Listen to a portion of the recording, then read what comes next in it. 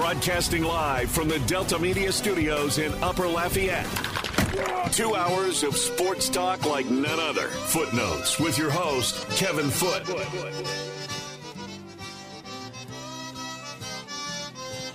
Welcome into Footnotes. Kevin Foote on The Game. Southwest Louisiana's sports station, your home for the LSU Tigers and the Houston Astros.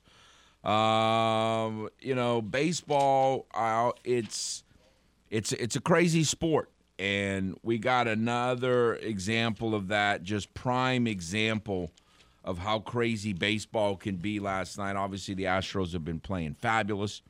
I remember the first time they faced this guy, Bradis, and he's from New Mexico State, and his ERA was over 6.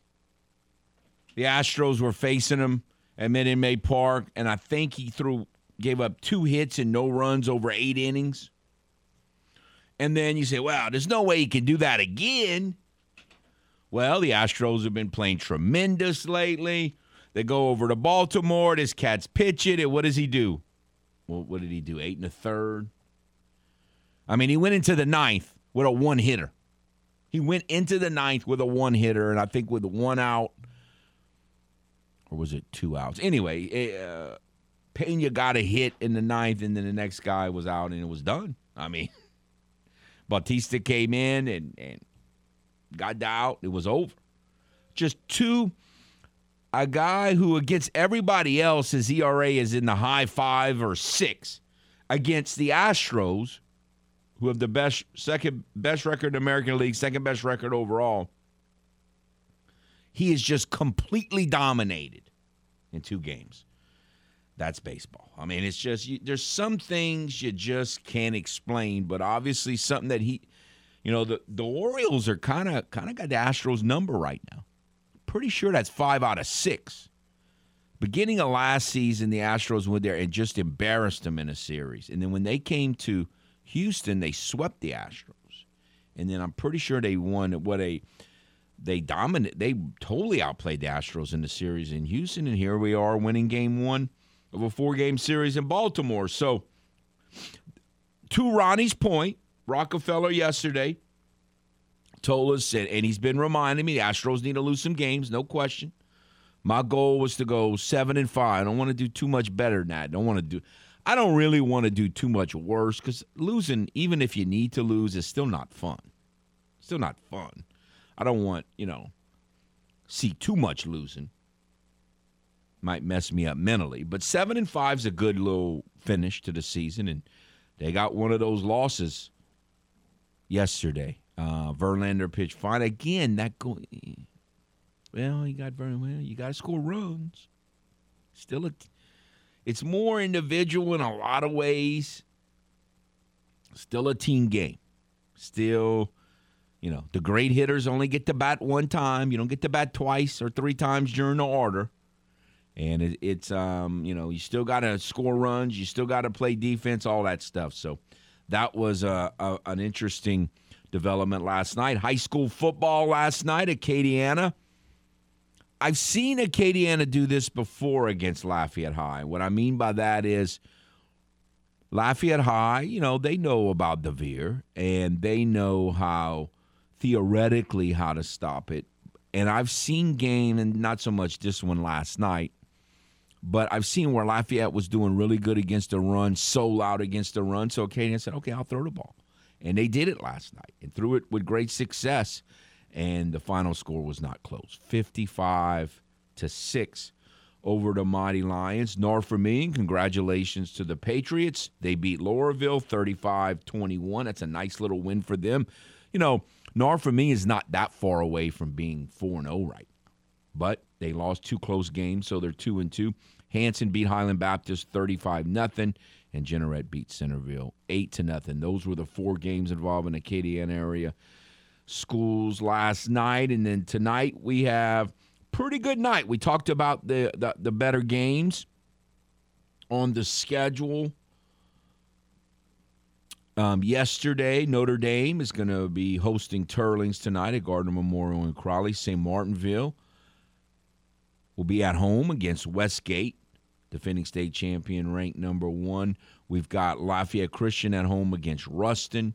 And then St. Thomas More at Catholic of Baton Rouge, arguably the best game in the whole state. And, of course, you can hear that game right here on the game, 103.7 Lafayette. We've got all kind of games that you want to watch to tune in tonight. Karen Crow Z is at Sulphur tonight. You can hear that game on Z105.9. The Southside Sharks at New Iberia.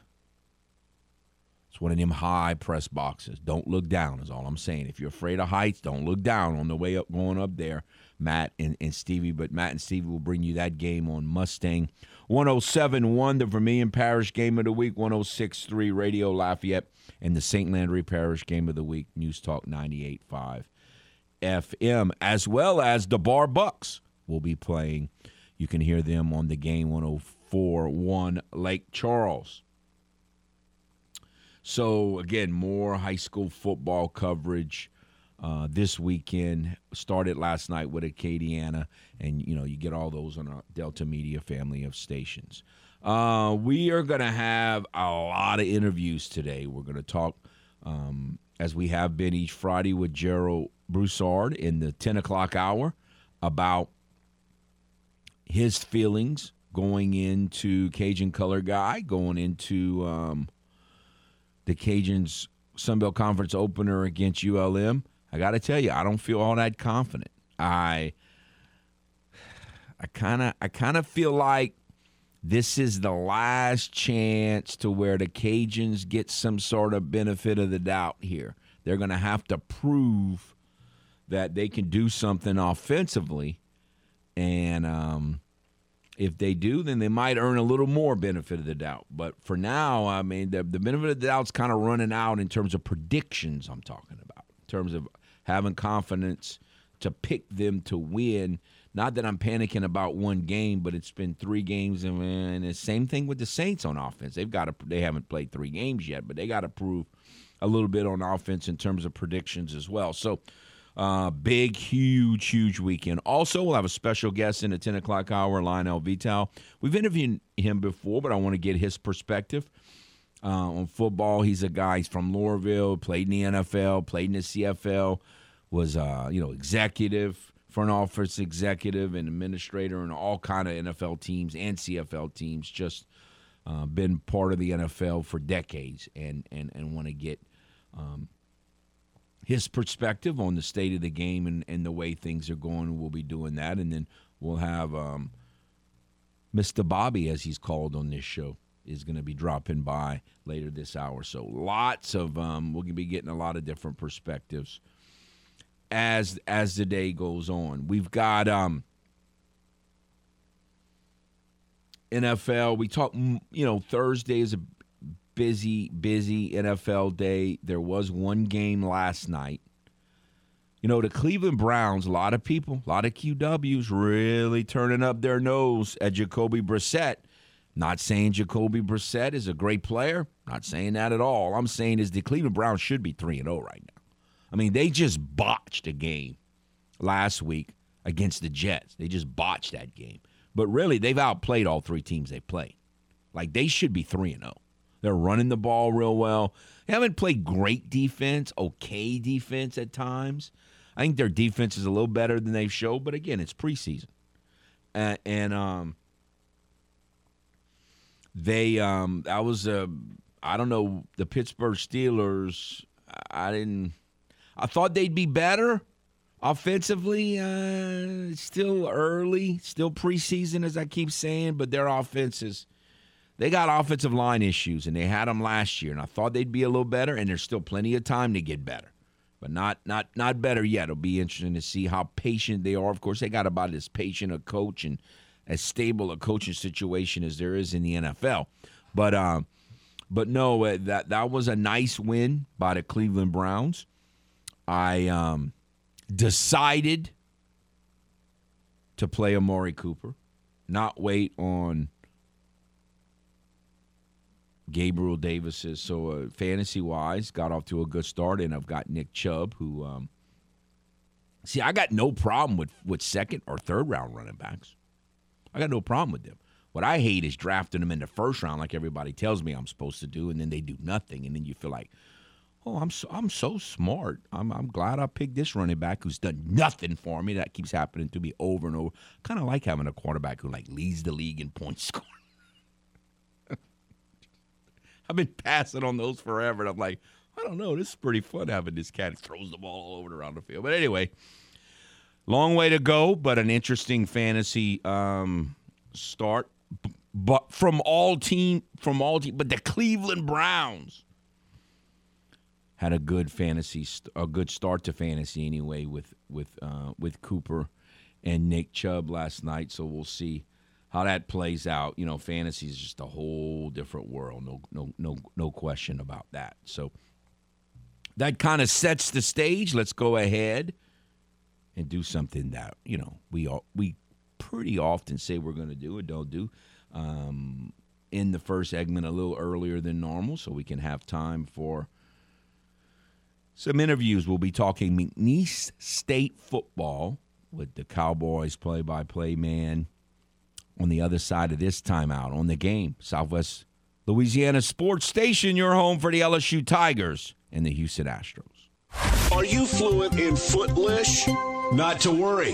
We're here to help with the Footlish Dictionary. The Cheaters. Cheaters, the famed hated rival that beat the New Orleans Saints and others so many times in the 80s and 90s by cheating. Also known as the San Francisco 49ers. Now, back to the man with his very own language. Kevin Foote and Footnotes.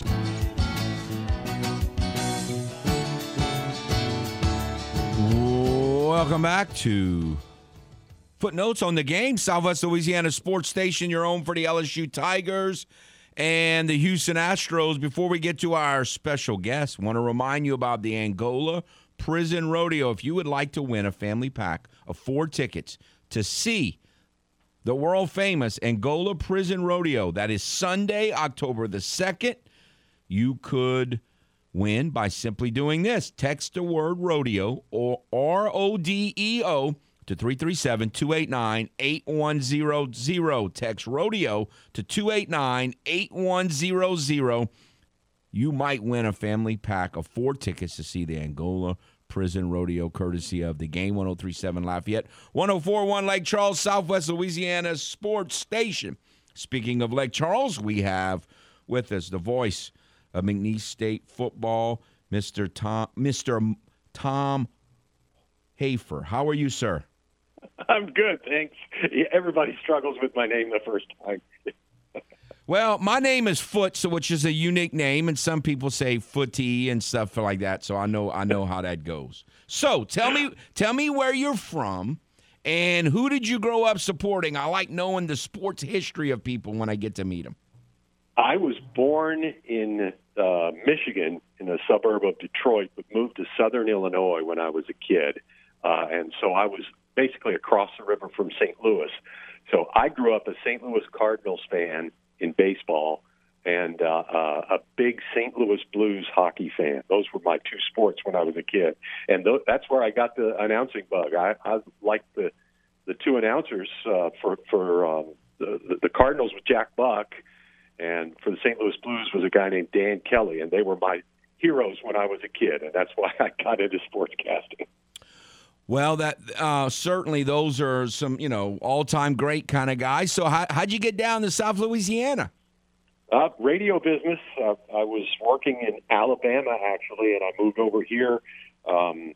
Great friend of mine, George Swift, who is now the head of the local Chamber of Commerce, was running a radio station here, and he was from Alabama, heard me do a football game over there, and thought I might be good for his plans to get the McNeese broadcast rights. And it took 10 years, but we got them. So I've been doing it ever since then.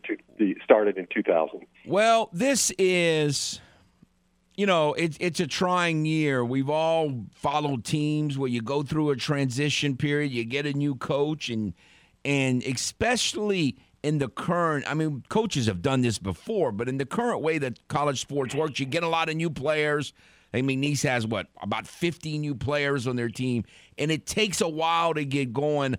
How do you sense that the coaching staff and the players are handling these growing pains? I think the coaches and the players are handling it just fine, and I really appreciate that Coach Goff is committed to the process. He's done this before. I believe it's Tiffin College in Ohio. He had to turn that program around, and then when he went to Valdosta State as the head coach, they were already winning, and he kept them winning. But he's done this. He's turned around a program before. He says, we know what works, and we're going to stick to that plan. And there is some, most of the fan base is on board with that and understanding of it. There's the typical chirping that goes along, and especially on social media, about the fact that they've played poorly so far, and they have. But most people are committed to the process and understanding of it. Nobody likes losing. Everybody hates being 0-3.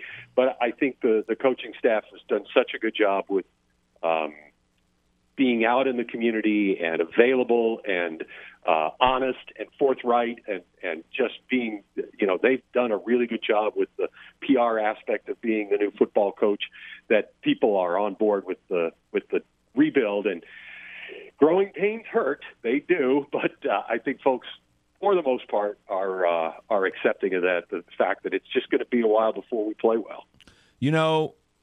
With the Saints, we've heard the talk here locally with the Cajuns, and it sounds like it's the same situation with McNeese. A lot of times when you got a lot of new coaching staff or a lot of new players, one of the toughest positions to really get going and to gel as a unit is arguably the most important, and that's the offensive line.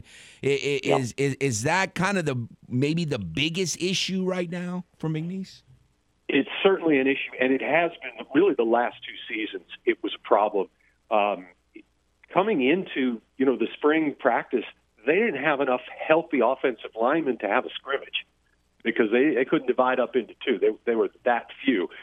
Coach Goff recruited heavily in both transfers and the high schools to get bodies in here. And there are a lot of young guys, some of whom could be pretty good. Unfortunately, the best offensive lineman the Cowboys have, preseason all-conference player Karan Coleman, has had concussion issues and has not played and may not play this year. So they have been very young. Only one senior on the offensive line, starting a freshman, and a bunch of sophomores. So that has been an issue. There have been a lot of sacks against the quarterbacks. Not all of that's on the offensive line. Some of it's been, some indecision and bad decisions at the quarterback position, which is a learning process too.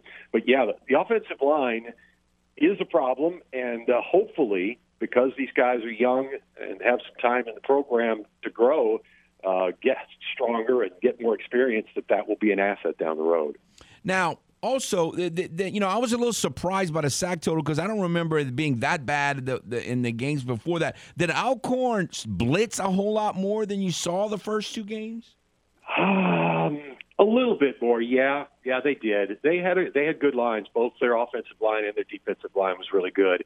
I think there were a couple of missed assignments, and there were times where the guys just didn't get the right, to the right guys on those blitzes, and other times there was nobody open, and the quarterback ended up just eating it and taking the sack. Again, we're speaking with Tom Hafer, McNeese State voice of the Cowboys, and the Cowboys will be playing Mississippi College. Now, for those of you who say, well, man, I'm not real familiar with that. If you're an old school Saints fan, Fred McAfee was a player and a coach and been a part of the Saints. He played at Mississippi College, just for a point of reference. This is also familiar. Coach Goff probably played them when he was at Valdosta, correct? He did. They were in the same conference, so he knows all about them. And it's an interesting team. I had forgotten that Fred McAfee was from there. Thank you for bringing that name up and reminding me about that.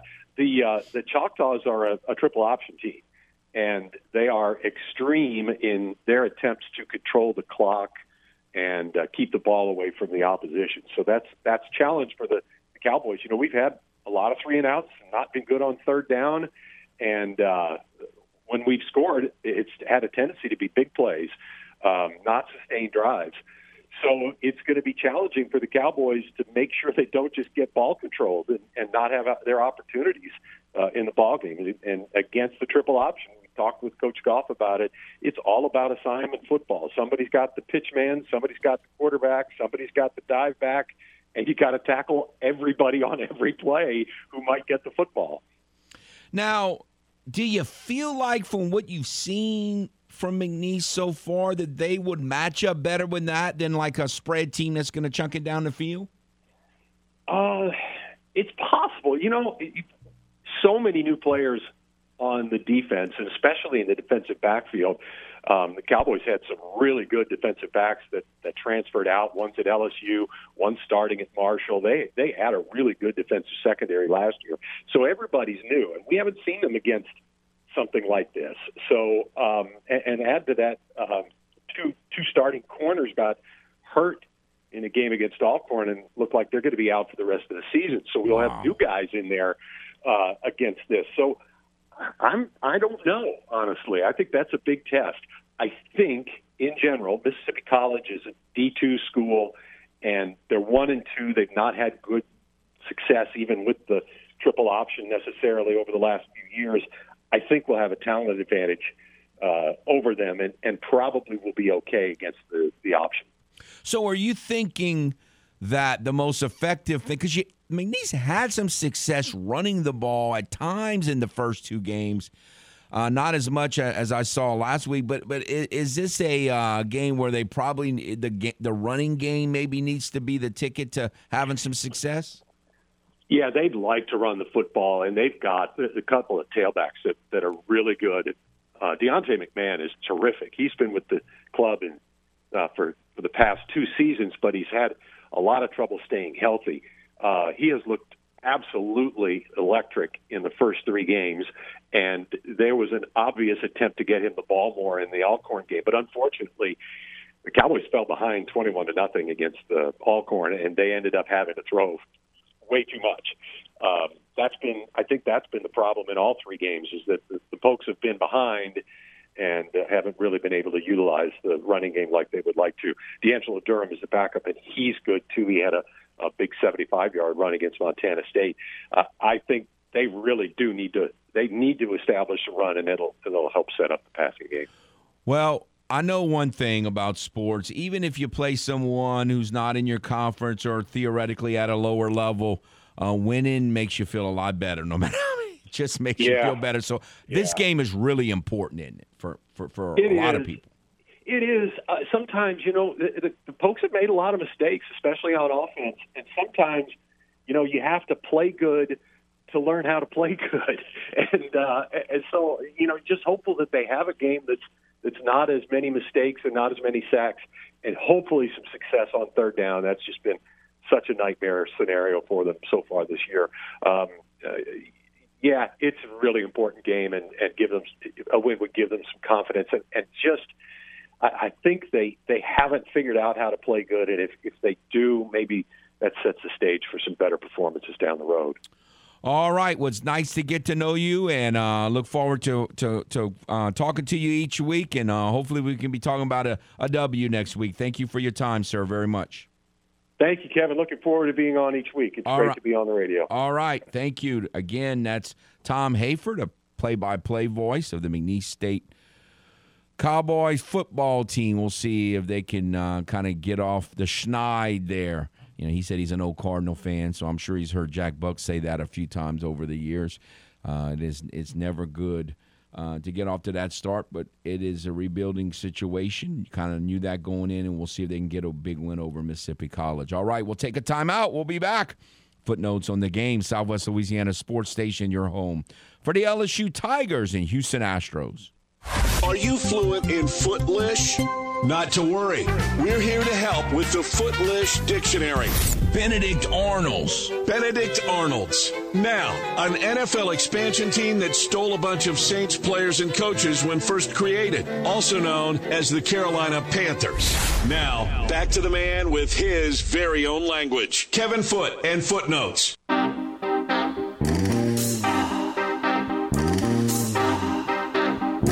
Welcome back to Footnotes. Kevin Foote on the game, Southwest Louisiana Sports Station, your home for the LSU Tigers and the Houston Astros.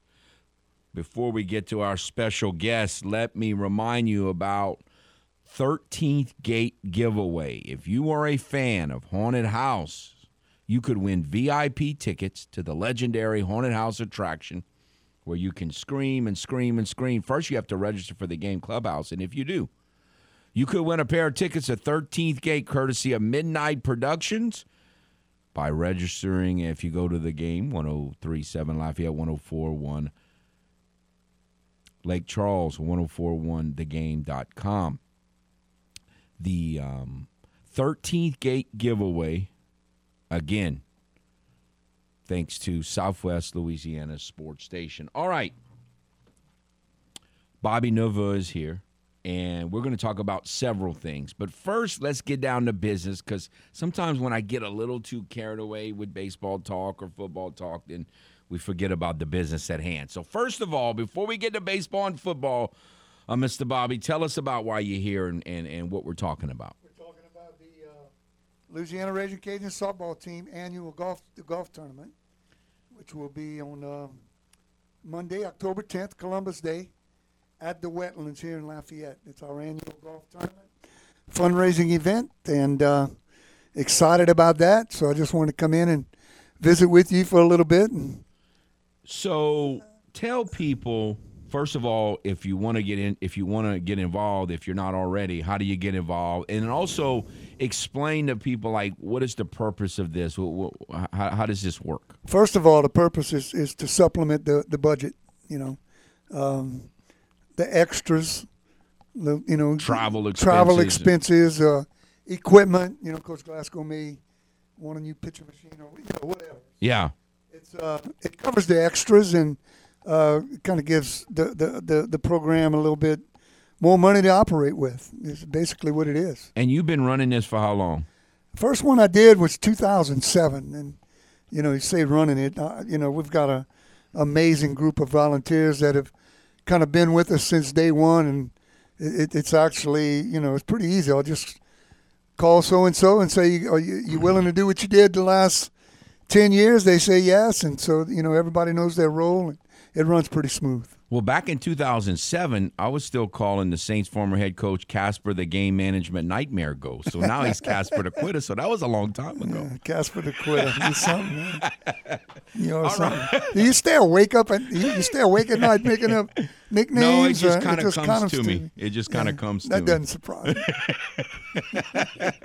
All right, so how does someone get involved in this? Well, you can go. We've got different levels of sponsorships. You got title sponsorship or a team sponsorship, which is a 4-person team. That's $600, and you can also sign up as an individual golfer for $150. If you don't have a team and you want to play, just sign up as an individual golfer. We'll find you a team to play with, and we also sell tee box signs, those yard signs that we put on the tee boxes. Those are $150. So a lot of different ways to get involved and to help support the program. And so, we've got a registration brochure that you can get by going to RagingCajuns.com, go to the softball page and click on the links button, and the flyer, the brochure will be there. Also, Facebook and Twitter, Raging Cajuns Softball. You can find the link to the flyer there. You can also email me at bneveaux1420@gmail.com, or you can email softball@louisiana.edu. If you have any questions, we'll be happy to get back in touch with you and get you signed up. So, all right. So if someone plays golf like me and you, and they want to still be involved, how do they do this? Well, they just sign up as an individual. You just it goes by handicaps, and so sign up. Don't worry about what kind of golfer you're on. You can come out. We've got Kevin. We're going to feed you when you register. We're going to feed you at 2 or 3 different locations on the course. We're going to feed you at the end of the tournament in the clubhouse once again. And I like that part. Drinks. Yeah, you need to come out and you and I can make a round in a golf cart, and you can test out all the food, and maybe we can have a contest. Make sure it's good. Yeah, you can be the judge. I'm good at that. I'm good at that for sure. So it's a fun day, and we've got all kind of different things going on, Kevin. We've got Walker First Turn, and Scott is sponsoring a hole-in-one contest on hole number 13. if you hit a hole in one, you win an ATV. So that's another neat thing. And then Corinne Vonche, who was the shortstop on the 2014 World Series team, she I practiced saying this word all night last night. Okay. Charcuterie boards. She does charcuterie boards. It's meat and cheeses and different things like that. And so she's going to come out and she's going to visit and with some of the volunteers that are not playing, and maybe if some of the golfers' wives want to come and join, she'll do a charcuterie board exhibition. All right, so Hannah's going to help us with this. Are you familiar with this? I have no idea what he's talking about. It's called a charcuterie board. So instead of the CH, like a ch, it's a sh. Like So a shark, so the charcuterie board. CU is silent. Yeah. So I practiced all night That's the for word. nothing. Is what you're telling me. I was trying to hold back if he was going to say it or not. Let you know after the segment. But anyway, Corinne's involved with that, and then she's going to come out and do a little exhibit. And we have a silent auction, a lot of different things going on. Registration begins at 11:30, and we tee off at 1 o'clock. And what's the deadline to register? Really, if we're not full up, you can register the day of the tournament. Right. But, normally by the Thursday or Friday before we get to a point where we're pretty full. Again, this is Monday, October the 10th. Benefit Cajun softball. Speaking of Cajun softball, I'm so involved in football, I never really get much involved in fall, but the fall season's not that far away, huh? No, not far away. They start team practice next Wednesday. I think they've got a window in the fall where they can do team practices. They've been doing individual work since the semester started in late August. So a lot of work going on out there. A lot of the girls doing a lot of work on their own, and like I said, Wednesday they'll start team practices. They'll have some inter-squad scrimmages, and I think they're going to play. They're going to play McNeese, Northwestern State, and LSU Eunice, if I'm not mistaken, outside competition during the fall. Well, And all those games are going to be at Lamson Park. It's always fun when they play McNeese. Yeah, always. I like to play Competitive, McNeese. yeah. Very And competitive. McNeese always is very competitive. All right, so you are a Yankee fan, lifelong Yankee fan, like I'm a lifelong Astro fan, and you watch as many games as you possibly can, and you go through the ups and downs of the season. Are you feeling a little better? Oh, I'm feeling a lot better. I'm feeling a lot better than I did at the end of August. You know, starting to get some healthy people back. My main concern right now is the bullpen. We got 12 games left, and they haven't figured out the bullpen yet. Of course, Zach Britton's back. They activated him yesterday. Not Did sure he what pitch? He did not pitch last night. Not sure what we're going to get out of Britton, and they got to get the bullpen straightened out. Not even sure we have a closer. So, Frost came back last night also. So. But my question is, I've been hearing about this center fielder that's like Willie Mays in center field. I love this cat. This cat has Tell played. me about him. Listen, he's fat. The only thing that's keeping him from being a 5.2 player is power. He's not a big home run hitter, but he's a good contact hitter, and he doesn't strike you out like much. him? I love him. And how much has he played? I love him. He's played the last 3 nights. He has 6 RBIs in 3 games. Aaron Hicks has 6 RBIs since July 30th. So I think he may be a little bit of an upgrade there. He's talking about Harrison Bader. I love that cat. Well, the thing that's so tough is you traded one of the guys in your rotation, Montgomery, for him, and then he didn't play for how long? Like over a month. Since August 2nd. Yeah. He hadn't they played got in him almost the trade. 2 months. Tuesday was his first game. He had a foot injury, plantar fasciitis, or whatever that is. But I tell my wife I have that, and she don't believe me. She don't believe you? No. If you have it, she would believe you. It's I get this pain in my foot all the time. She but probably hasn't had to carry you yet. yeah. So, Yeah. Yeah. No, that has not happened. So he's one of these cats that dies all over the place, huh? yeah, but I haven't, I've watched all 3 games that he's played. He hasn't had to dive yet, but he's got a really, really good arm. And he's just, he's a gold glove center fielder. He's one of the best center fielders in the game. He really is. So you like him? I love him. I don't like him. I love him. You know, But we discussed on our trip to Norman, Oklahoma, the difference between liking and loving. Yeah, it makes a big difference. Makes a big difference. No question. All right, so you are also support the Cajun football team and the Saints football team. There's been ups and downs. You're a little more patient than a lot of fans in general. So what have you seen so far from those two?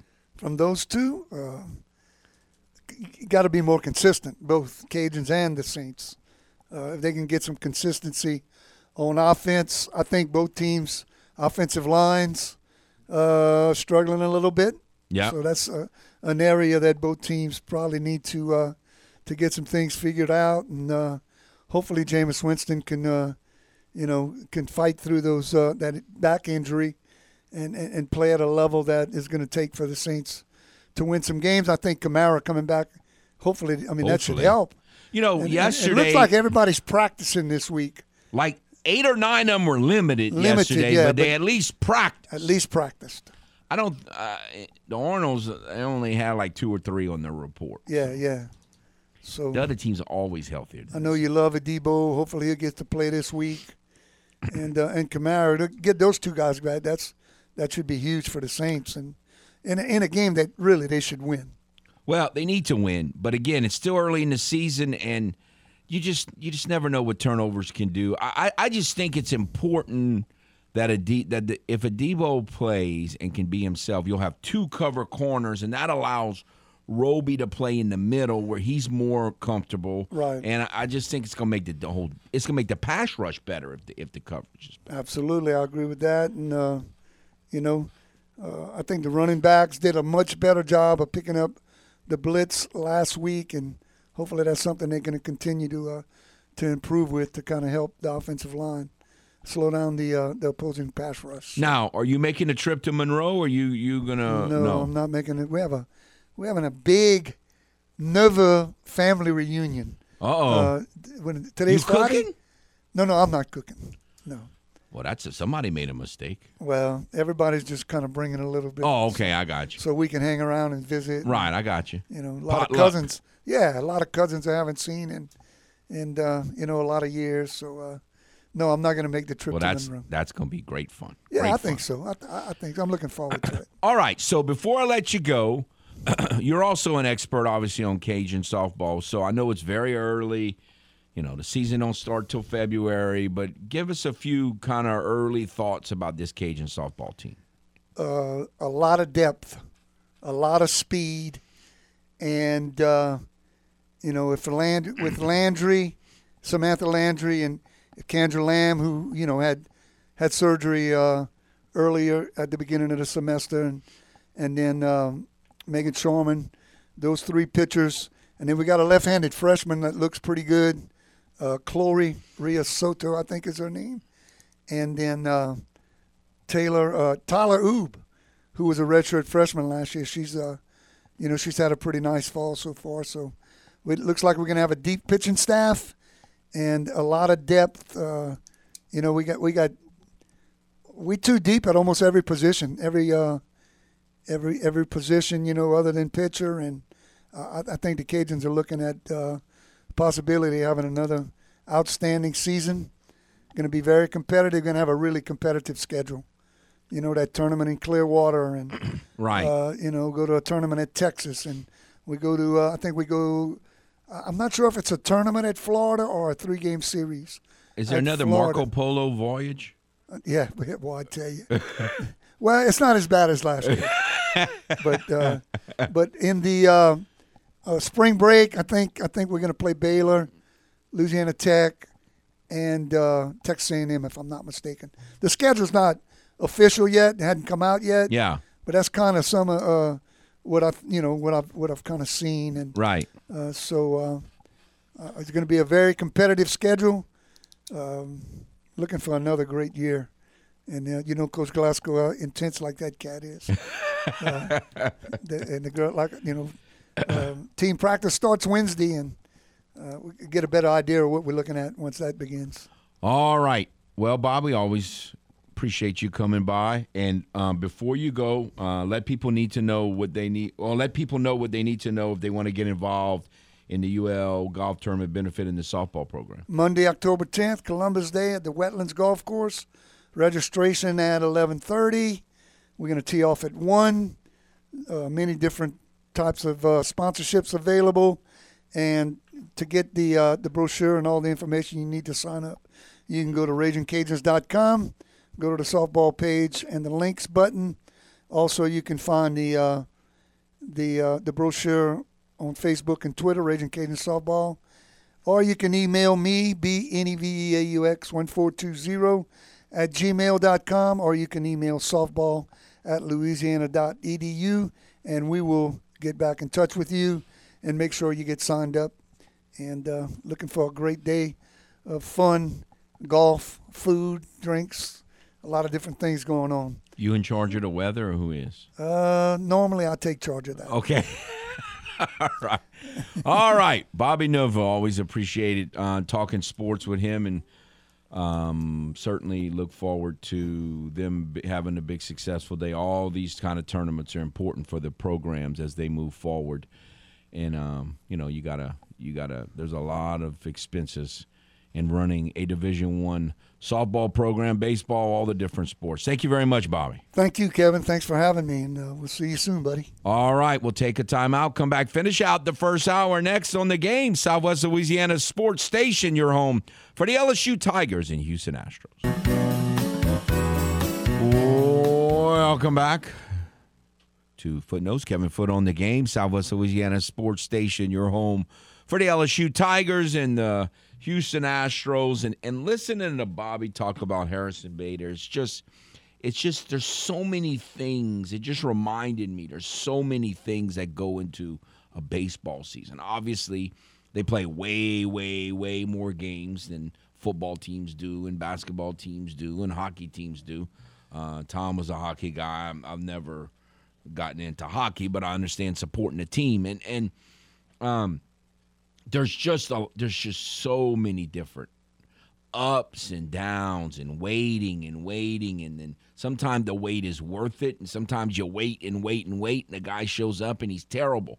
Sounds like Harrison Bader has done, kind of showed Yankee fans why they made the trade. I guess they're going to be a little nicer, maybe, kind of, to Cashman. At least maybe they can kind of see what he saw, though I don't know that a lot of them agree with trading the starting pitcher for a center fielder. But Aaron Hicks has been so bad and so in such a slump, they just, kind of felt like they needed to make a move. And, we'll see. Might be the spark they need the rest of the way. So we'll see what the Yankees do. But it's just, like the Astros,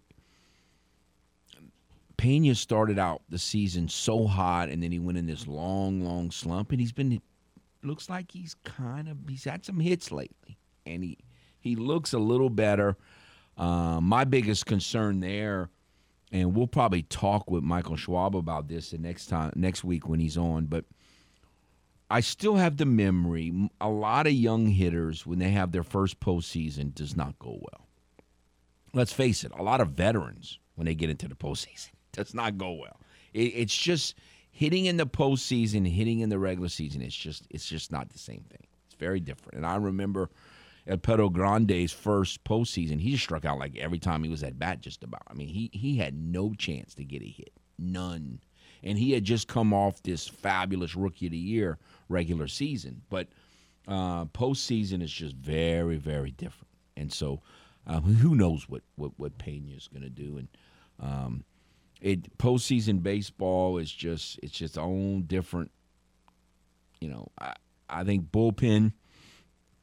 It's obviously important to get good starting pitching, but you got to get those big hits, and you just never know if they're going to come. Look, the Astros are looking great right now, but who knows? Who knows what's going to happen? Right now, they got to figure out how to beat the Orioles because they haven't done very much of that this year. Beat the Orioles, or since in that last series that they played, getting swept at home last year as well. So I know Mariner fans and Blue Jay fans and and Rays fans who feel good about their position, but just trying to alleviate themselves from a little nerves or sure hoping the Astros can figure out how to beat the Orioles. We'll see how that plays out. All right, that'll do it for the first hour. Again, we're going to be speaking with two more special guests at about 10:15, Lionel Vital, and then Gerald Broussard previewing the Cajuns game against ULM. One more hour to follow. Stay tuned. Broadcasting live from the Delta Media Studios in Upper Lafayette. 2 hours of sports talk like none other. Footnotes with your host, Kevin Foote. Welcome back to Footnotes. Kevin Foote on the game. Southwest Louisiana Sports Station, your home for the LSU Tigers and the Houston Astros. You can watch a simulcast on Stadium 32.3 or 133 on LUS Fiber. The game hotline is 706-0111. 706-0111.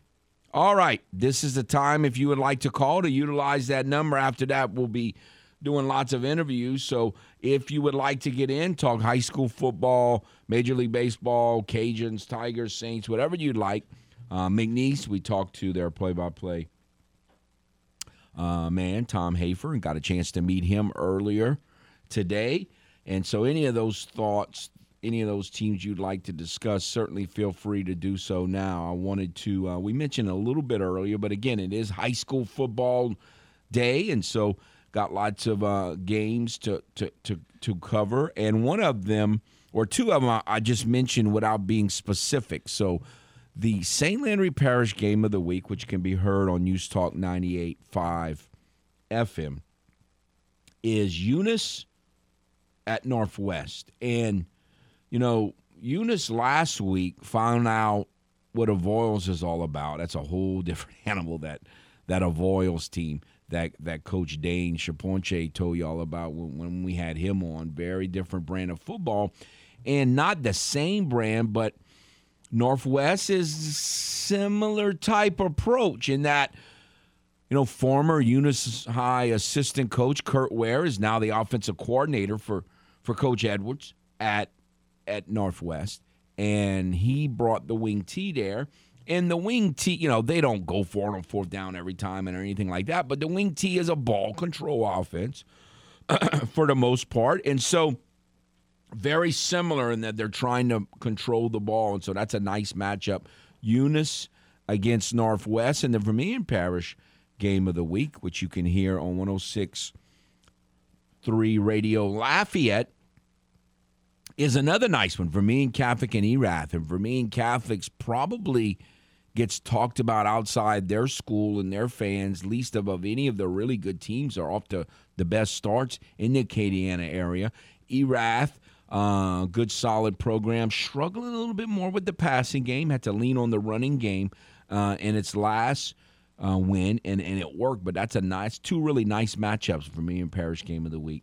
VC at Erath, and in the St. Landry Parish Game of the Week, Eunice and Northwest. So should be some fun games tonight that our guys are going to be covering around the Acadiana area. So let's go back to the game hotline. Hello. Hello. Hello. Yes, Kevin, this is Drew. Yes, sir. I just want to remind you, I caught your list of all the games in the parish this week, but Ascension Episcopal is playing at Brobridge, and I didn't hear y'all mention that game. I just wanted to bring it to y'all attention. Right. Thank you for doing that. Ascension Episcopal, kind of, you know, they've had a tough early season schedule, and this is one more game that's going to be challenging for them. They're really putting up some big-time numbers offensively. It's just a matter of playing defense, and we'll see what they do against Brobridge, which has not scored a lot of points this year. You know, Brobridge is one win. I think they won like 13-6, if I remember, something like that. So Ascension should be I think a pretty competitive game tonight, because they've been putting up some points and Brobridge doesn't score a lot of points, and so we'll see how that game goes. Okay, and just as a like I said, one of the reasons I called is try to remember to include them when you list the games for the parish, because I sometimes feel like we get not a snub, but an overlook a lot. Right, and we had from the Coach Herron on, and certainly we'll try to do that. Yes, sir. Okay, thank you, Foot. All right. Bye-bye. Now understand that part of maybe what Drew, when I'm going down the schools that we're covering, I'm talking about the games that we're covering on Delta Media Station earlier. Yes, there definitely is more games in Acadiana. This is just the ones that we cover locally on our stations. Yeah, I was just mentioning the games, that we cover.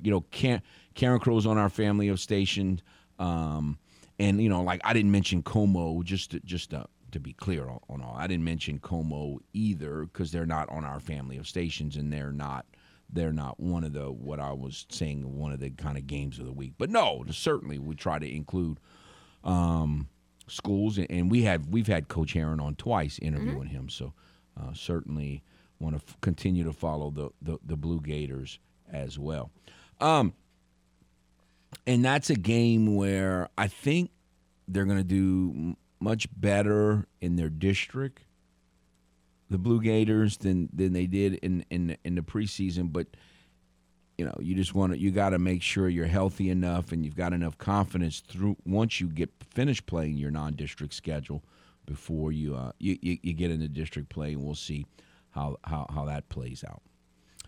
Anybody else? We have a few more minutes. If you would like to get in before we take a timeout and bring on Lionel Vidal to talk about the NFL and get his thoughts on things going on there. Again, the game hotline is 706-0111, 706-0111. We are in the, I've been saying we're kind of in the preseason mode, and high schools some teams might still be in that mode. But, folks, next week is week 5 of high school football. Like, this is week 4. Once today's games are over, next week we're going to be at mid-season, week 5 already. And, the Saints have only played 2 games. High school football is fixing to be in week 5. So it's kind of, in some ways, it's kind of flying by. I think most of the games is going about like we thought. There are certain teams that are just, flying high and doing tremendous, and then we'll see how they do down the road.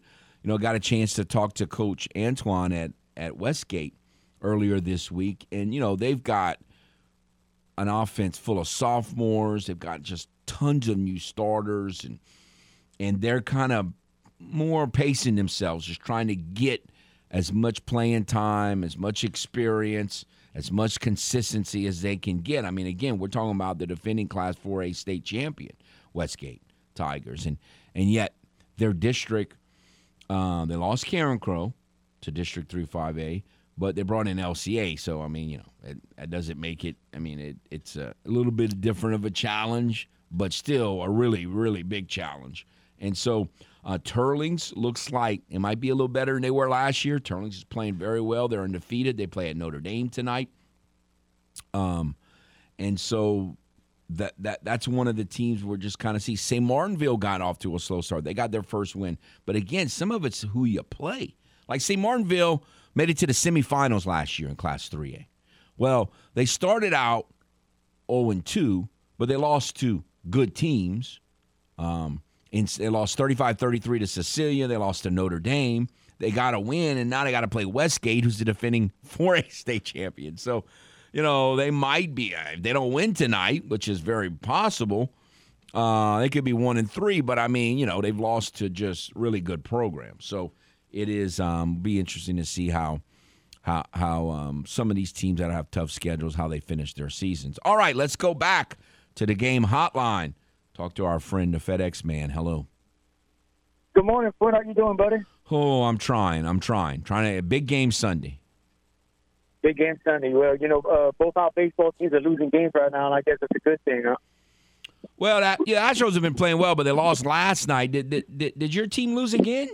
I didn't. They lost again. I'm good, but I need to follow them losses right now. Oh no, yeah, you need some losses. Yeah, you don't want to win too many games. I want less records as I can get right now. I don't want to all win. I agree. Win a game. That ain't no good. I agree. That's true. Kevin, let's talk about a game I think nobody's talking about. But let me tell you something. James Madison is going to act. James Madison's going to kick that butt. James Madison's better than a lot of people who aren't familiar with them think they are. I agree with you. I've been playing an emotional roller coaster the last 3 weeks. You can't have no more. You can't have nothing left in the tank when it comes to emotion after what they've been through. Yes. Nobody's talking about these cats, the Dukes. Nobody's talking about them, and just thinking they're a little team coming up. They're up about 10 years. What App was 10 years ago. And let me tell you something. I better worry about them teams because what the spread 7 points, man. You don't even take that. You can take the money line on that. James Madison will win that game. It would not surprise me. Again, I think James Madison's is pretty good. I was surprised that that the coaches did not pick them higher to finish higher in the preseason poll. Not that preseason polls mean anything, but I was still a little surprised. So I'm with you. I think you're right on the mark there. Right. And Kevin, going back to the NFL, both our teams are kind of skittish right now, but I do believe, I've gone through this with the preseason without McVay playing starters for like 3 or 4 years. And all them years, it's always just trying to get their feet under them. I'm just worried about the beginning of the season. Now, I still might have problems. I don't know. But the thing is, when you do not play your starters at all, it is so hard to judge what your team is at the beginning of the season. I agree. I hate it, but it's true. You're right. And if people don't realize that, they're really missing the ball on that. They don't understand. And going back to Buffalo reminds me of the Rams when the Saints and the Rams met in the championship game. That all the hubbub was about the Rams and how good they were. Well, it's the same thing about the Bills and how good they are. And when you carry that all year long, it brings a certain amount of pressure with you all year long. True. And I'm interested to see how they handle it. I'm not saying they're not good. I believe they're really good. They're definitely the most talented team in the NFL. But do you think their quarterback and their team is going to be able to handle that pressure all year long, Kevin?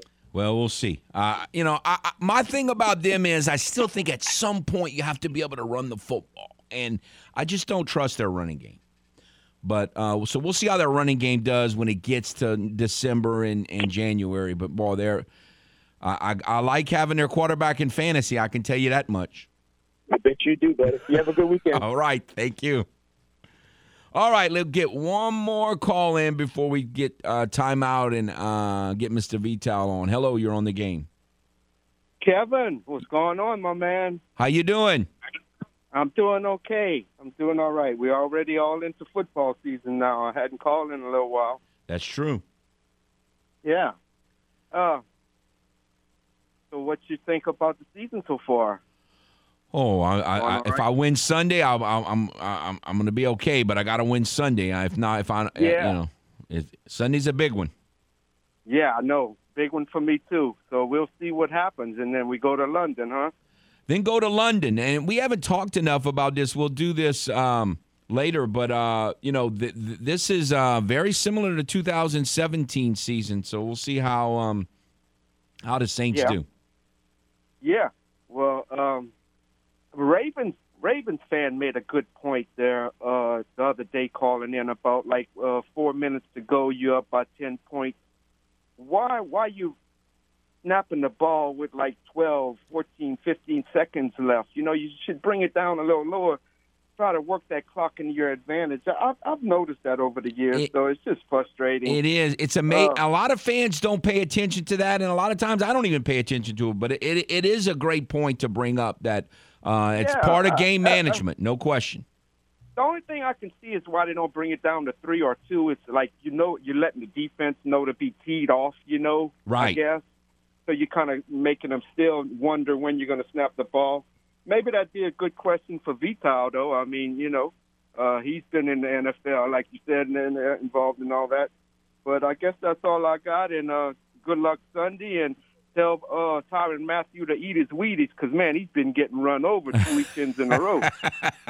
All right. Well, no. Well, I mean, he has had a couple, but overall, I think he's done okay. We just need the team to run the ball, I think, and keep stopping the run like they did last week. I think they'll be okay. It's good hearing from you again. You have a nice weekend. Go Westgate Tigers, go Cajuns, and go Vikes. All right. Thank you for the call. We'll take a timeout, come back, and get connected with Lionel Vital. Next on The Game, Southwest Louisiana Sports Station, your home for the LSU Tigers and the Houston Astros.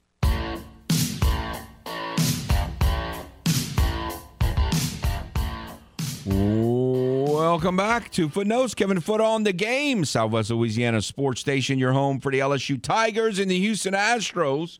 Want to remind you about The Game Clubhouse. If you have not joined yet, you need to do so by going to 1037thegame.com or 1041thegame.com. If you do, you could win a $150 gift certificate to Mr. Lester Steakhouse, Cypress Bayou, or $50 gift certificate to Half Shell Oyster House, or perhaps a $25 gift certificate to Mabel's Kitchen.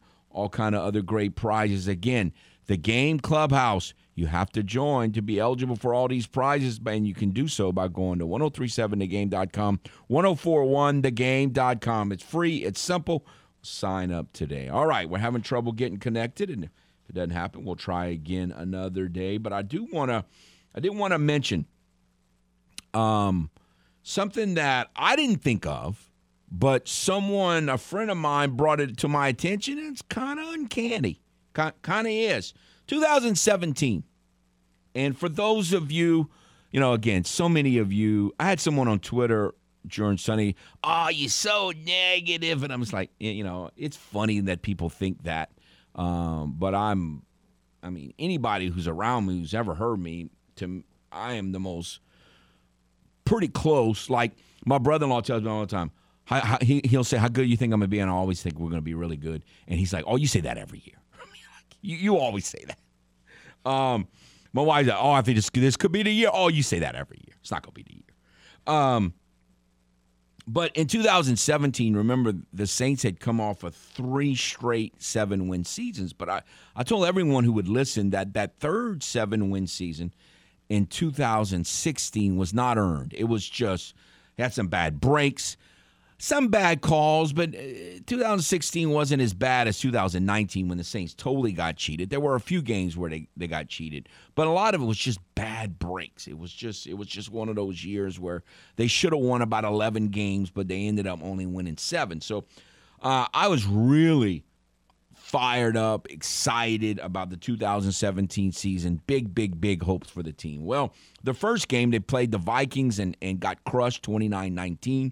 And then they played the Patriots at home, Tom Brady at home in the Dome, very similar to last week, and got beat 36-20. Now, that was a totally different kind of game than the game was just played, but it was Tom Brady in the Dome. Now, the Saints aren't 0-2, they're 1-1, but they've played 2 bad games. There's no arguing. For the most part, they played 2 bad games, 2 disappointing performances in a lot of ways. And so you're thinking, well, are you as good as you think you are? Well, interestingly enough, the Saints' third game that year was in Orneville. And the Saints this year play in Orneville on Sunday. The Saints, by the way, won that game 34-13. I didn't really remember the exact score, but it's funny because when our friend Mark called yesterday, he asked me what I wanted and how I wanted to win like he always does. And I said I'd like to win by a score of 31-13. If you remember, if you were listening yesterday, I said that. The score of this game, which I didn't remember until I looked it up after I said that, was 34-13. Very, very, very similar. That Week 3 game in 2017 in Orneville. And then that year, if you remember, the Saints went to London to play a game. And what are they doing this game? The next week, they're going to be going to London. Now, that year they played the Dolphins, and they won 20-0. And this year, they're going to be playing the Vikings. But a lot of similarities there. When he said that, I'm like, yeah, he's right. And then I kind of looked up some of the details, and I'm like, it's very, very similar. Now, if you remember, the Saints went on to win, 11 games that year? And won a playoff game, and then went to Minnesota and got beat, and in just, the Minneapolis Miracle. We don't want to talk about that. It was in heartbreaking, typical Viking break-your-heart fashion. But it was still a really nice season, and the team turned out to be as good as I thought they were going to be, even though those first 2 games. And once again, defensively, for the first 2 games, it looked like the defense had never played football before. Like, they were horrible. They were in preseason mode. And in that week, in week 3, they kind of came out of it. And in week 4, they tossed a shutout. The defense was dominant. Now, it wasn't a really good Miami football offense, don't get me wrong. But still, it's the NFL when they shut them out and gave up 13 points after looking like they had never played football before the first 2 weeks of that season. And so, again, when I keep saying preseason mode, it's not the same for every team. It's not the same amount of games for every team. Obviously, the Bills don't look like they're in preseason mode right now. They're playing at a different level than everybody else. But that level's going to be that distance between the level the Bills are playing at right now and the level just about everybody else is playing, or at least the other really good teams in this league, that gap is huge. But by midseason, it's going to be shrunk. By the end of the year, they're going to pretty much have caught up with them. Like, it's just different because most teams are in preseason mode right now. And again, that 2017 example that we brought up, 2 weeks of looking just as bad as you can look, especially on the defensive side of the football. And then all of a sudden they started playing well. It was like they had to get their preseason games out the way. So we'll see if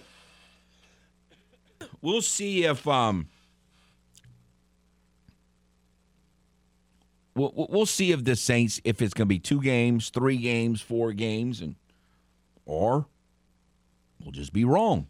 It's just, we'll see how that goes. But I think it's critical that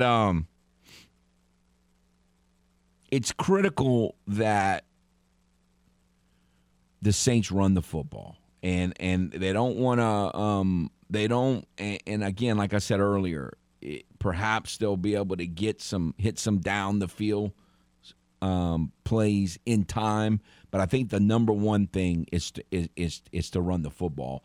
Look, I'm sure many of the things that we've said this week that fans are upset about, that Luke and I talked about yesterday, I'm sure many of those things, the coaches and the players are going to mention a lot of that too. Now, they have a better idea as to why it didn't happen last week more than we know why it didn't happen last week. But still, I would think it would be nice to see more of the underneath stuff. I think that's going to happen a little more, but we'll see. Now, the other thing that I want to do this year, and I didn't do it last week, but that's okay because we're going to be playing the Yucks again. That's a division team. Is mentioned my 3 top wins and 3 most agonizing losses in this series. And I talked about this a couple weeks ago when the Saints played the Falcons. I really had trouble coming up with 3 wins. It was easy to come up with the losses for the Falcons. Not that, a lot of the wins were like, anytime you beat anyone, it's a great win. If you beat a division team, it's a great win. But, boy, there's some wins it was not hard to come up with some memorable wins against the Arnolds. I think the hate factor's a little more. But I really have more than 3, but, again, I'm going to cheat and combine 2. One of the ones that I certainly remember is October 14th, 2001. Saints are – they had made the playoffs and won their first playoff game the year before. Ricky was kind of playing his best football since the Saints drafted him. And it came down to the last play of the game. And the Saints were trailing. And the Saints were on the 1-yard line. So they had one play. And they either lose the game or win the game. And they basically pitched it to Ricky, and he ran to the left corner and beat everyone on Arnold's to the corner, and the Saints won the game 27-25. Great victory. October 14th, 2001. The other 2 I'm going to kind of lob as one. This is around Katrina time. If you remember the last game of the 2004 season, it was a deal where the winner of the game between the Saints and the Orioles could make the playoffs if one other team won. And that team was playing a later game. And the Saints and Orioles were playing in Orneville at noon. Well, the Saints won 21-18. And then I think it was the Jets that had to win, and Pennington blew it. They had the game won, and they lost in overtime. Saints should have made the playoffs that year, but they botched it. But again, it was a mano, and the Saints won the game. Well, then in that off, before they played again, the Katrina happened, and the first game after Katrina, the Saints were in Orneville again. And if you remember, they kicked a field goal to win 23-20. So that they actually beat them in back-to-back games, both games in Orneville. So I'm kind of combining those two. It was the end of one season, the first game of the other season.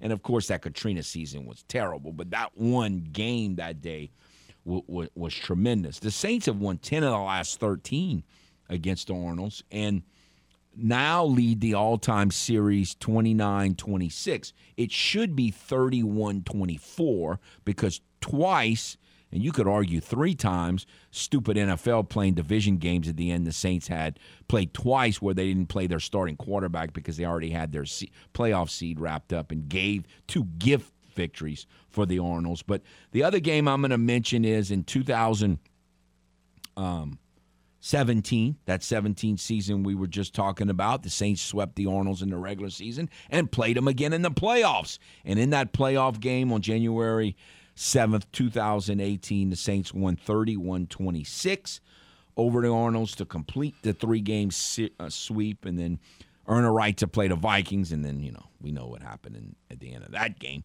But still, at the time, it was a great to complete the season sweep of the Vikings there. And so, of the Orioles. So it was a great. By the way, for those of you who don't know, the Benedict Orioles is the nickname I give the Carolina Panthers. And some people think it has to do with Jake, but that is wrong. It has nothing to do with Jake. When I started calling the Carolina Panthers the Benedict Orioles, way back when they came into existence, Jake was either like a senior at Turlings or like in his first year or two, somewhere right in there, either at UL or at Turlings when all that went down. And they came into existence, and am I a little bitter? Yeah. The franchise, the teams like the Jaguars coming in and the Orioles coming in, they had a way bigger advantage than when the expansion franchise of the 60s, like the Saints and the Falcons and all those teams that came in the 60s, that was have and have not. They set them up pretty to come in and win. And that's why both of them had success so immediately. And they praised them. Well, let's have them have the same situation the Saints and all these teams had in the 60s that came in. Two totally different animals. Totally different animals. So as far as the three losses, I'm going to say that very first one, lost 20-3, was sickening to hear back in 95. So Jake would have definitely been at UL by then.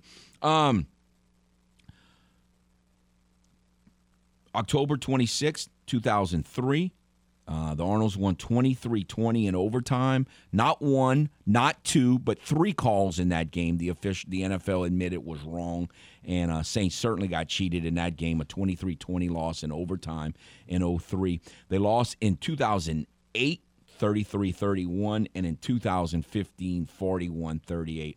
All losses to division teams are tough, but those are three that kind of stick out in my mind that extra bitter about, especially that one. That none of them are as aggravating as that 2003 loss, 23-20 in overtime. That should not have taken place had the officials made the proper call. So that was definitely far and away the most bitter loss to the Orioles, in my opinion, in Saint history. All right, we will take a timeout.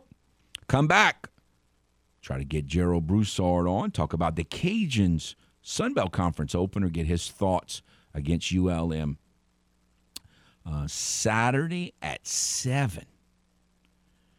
Man, What is Monroe playing at? 7-4. I don't like that. But anyway, they didn't ask me. We'll take a timeout, talk Cajuns versus ULM Sunbelt Conference opener with Gerald Broussard next on The Game, Southwest Louisiana Sports Station, your home for the LSU Tigers and the Houston Astros. All right, welcome back to Footnotes on The Game, Southwest Louisiana Sports Station, your home for the LSU Tigers and the Houston Astros. We have with us Gerald Broussard. How are you, sir? I'm doing good, and yourself? Oh, you know, I'm just pins and needles until we'll see what happens Sunday. Yeah, I'll say it again. You know, a lot of times when I say that, it's just a continuation of a statement. I'm not really that concerned in how you're doing. Right. But anyway, I'm just okay. I know how you're doing. You're nuts, but that's okay. All right, Cajuns, Monroe, at ULM. On Saturday night, Sunbelt Conference opener. I really don't know what to expect in this game for a lot of reasons. One is obviously two of ULM's first three games are against Texas and Alabama, so you can only kind of tell so much from that. And two, the Cajuns, you know, we don't really know what to expect on offense because, you know, there's been a little bit of good, but a lot of not so good. Do you have a good feeling about this matchup, or is it kind of hard to handicap in your mind? No, I don't have a good feeling about it. I think that right now, I think it's ULM, as you said. You know, you play Texas, you play Alabama, and you play Nicholls. And so it's nothing against Coach Rebo and Nicholls, but you know it's not you can't really get a gauge. It's kind of like Rice. I mean, Rice played USC and then McNeese, and McNeese turned it over a bunch. Yeah. You know, so didn't have a good gauge of them. I really even coming out of the game, I think that you know Rice executed what they did well when their quarterback took care of the football, but.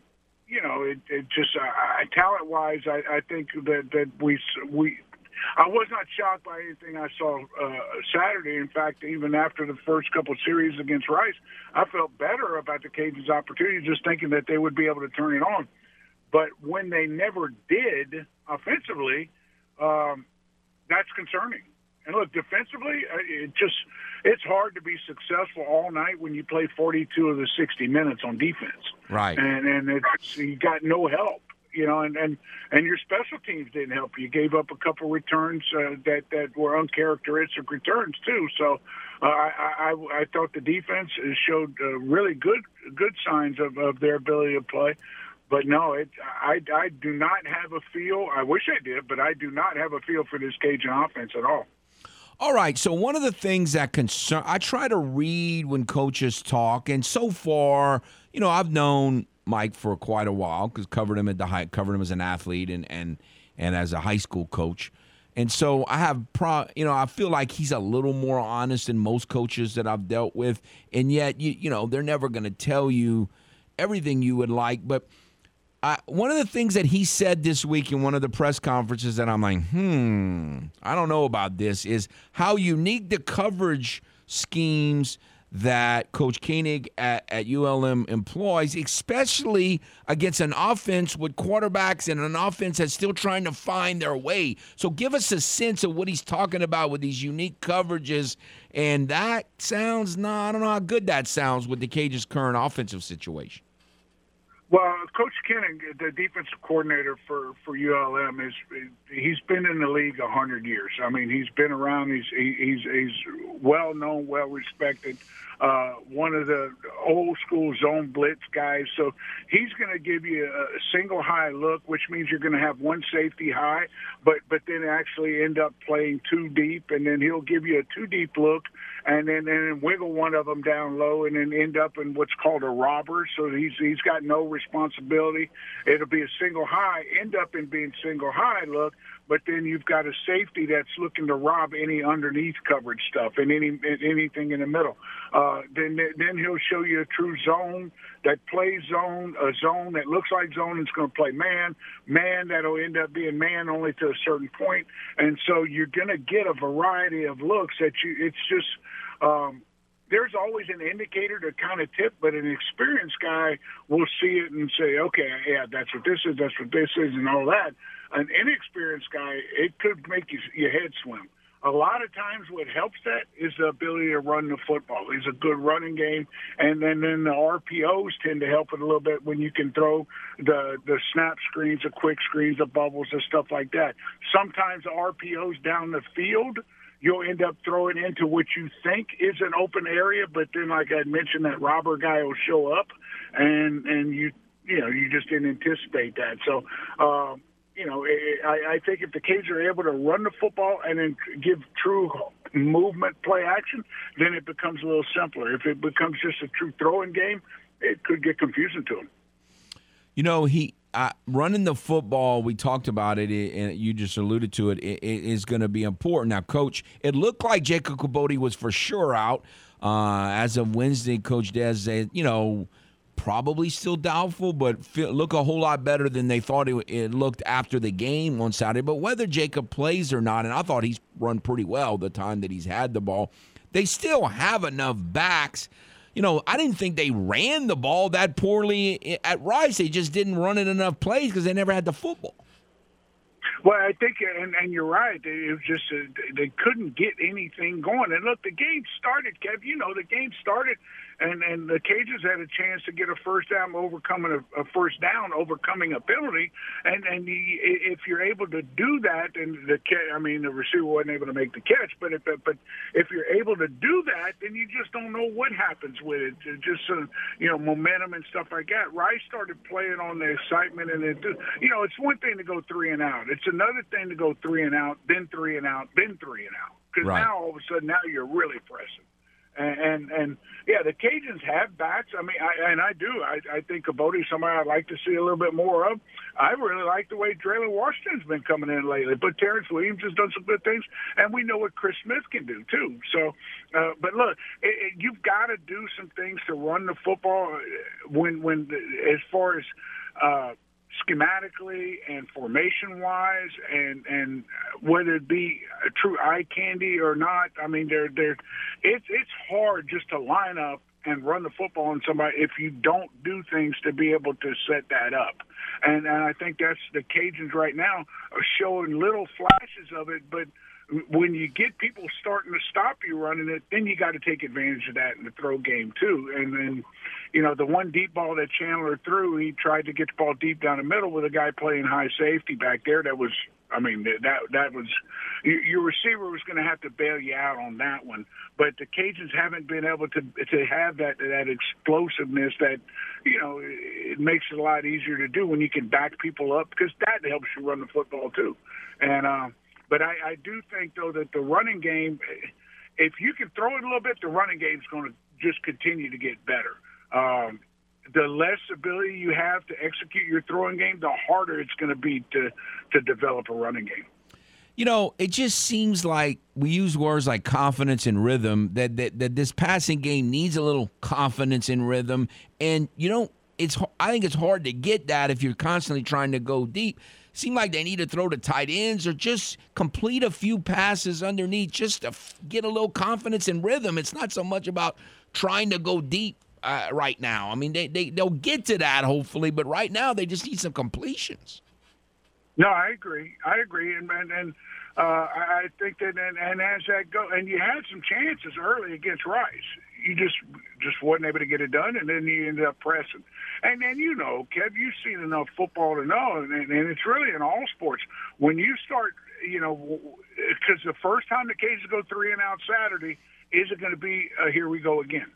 And then, look, the chances are they're going to go 3 and out at some point. You just hope that early in the game that they're able to get a first down or two and get things moving a little bit, so you don't try woe is me and press. And this is a situation that we haven't been in a while. We've had some confidence towards the offense and what you're able to do, or what the offense is going to be able to do. But right now you're still growing. I think the schedule does set up for it, though, because we talked coming out of the Rice game. I still don't think that they were That I don't think they were better in the cages, but that was one that kind of got away. But this one, now you can go on the road. You've seen what it is to be on the road. You're going to go against an opponent that you're very familiar with, and hopefully have a chance to come out with some success, and then get ready for a big homecoming game against USA. That's going to be a bit of a chore, but you want some good things to happen for you, and sometimes it's as easy as, hey, Chandler, what do you like? What's your favorite? Who do you want to throw to? And then let's set something up for you early and get you an easy plus. It's easier said than done at times, but sometimes it could be just as easy as that. The Warhawks are averaging 2-point-something yards a carry. Now, again, they played Texas and Alabama in 2 of their games. Do you see? Do their running backs look better than those numbers show? No. I mean, but when you have a 2 deep that lists 7 deep at running back, that just tells me that they're struggling to find a bell cow. Right. And so that I think, and look, I'm not saying they're terrible. I'm just saying though that they haven't been able to have that guy. And right now they kind of are just that guy. I mean, if I look at the whole list of them, the biggest running back that they have is not the tallest, but he's the biggest. You've got he's 5'8", 201 pounds. They've only got one guy that's 6 foot tall, and he's 180 pounds. And so they just they don't have the big back. They've got some speed and some smaller guys, and that's up front. I think they're trying to do some things up front and stuff, but they just don't have that pounder, that big physical guy. But their quarterback can do it. Now their quarterback is very athletic, and Chandler Rogers is his name. And he's a good athlete. He's a good player. He's got some pop in his arm. He played some against the Cajuns last year. It's just Rich Rod was rotating his son and Chandler, and Daddy was going to play, so the boy was getting most of the snaps in there. But, right. I think that right now, I think Chandler is probably there. Him and his ability to run kind of help the running backs play beyond really what they are. And look, they might turn into Barry Sanders Saturday night, but I'd be shocked. Right. All right, well, we'll see. I think we'll find out a lot more what the Cajuns are, what they're going to be in this game, and it'll be very interesting. I appreciate your time as always, sir. Thank you. You bet. We'll see you Saturday. All right, take care. Gerald Broussard, Cajuns color commentator, and it is I think it's going to be a critical game for a lot of reasons, including the court of public opinion for the Cajuns Saturday in Monroe. We'll take a timeout, come back, finish out today's show next on The Game, Southwest Louisiana Sports Station, your home for the LSU Tigers and the Houston Astros. Welcome back to Footnotes. Kevin Foote on The Game, Southwest Louisiana Sports Station, your home for the LSU Tigers and the Houston Astros. I was thinking as Gerald was talking, that word pressing. I think we don't probably use that word in your job, in my job, that are not like playing. Like pressing probably is an example for me would be when I was interviewing earlier, Tom Hafer and I wrote, for some crazy reason, Mike down. And so when I went to say his name, I was thinking in my mind, wait a minute. His name's not Mike, it's Tom. So for those 2 seconds, I was pressing. We talk about when things don't go well and you're 3 and out, you're pressing. So I was trying to, I think that does happen. And the Cajuns really need to get off to a good offensive start offensively in this game, because they will be pressing, not just players, but as a play caller, I'm sure it's like, all right, this doesn't seem to be working. That doesn't seem to be working. The problem is it's real easy to get impatient with the running game. And so you don't want to just keep running the ball. But if you call a pass play and the guy's open but he drops it, or he's open but the quarterback can't get to him because of blocking, doesn't necessarily mean it's a bad play. That's when I think you start pressing as a play caller. So it's going to be very interesting. All right. Appreciate all the guests and phone calls. Y'all have a nice weekend.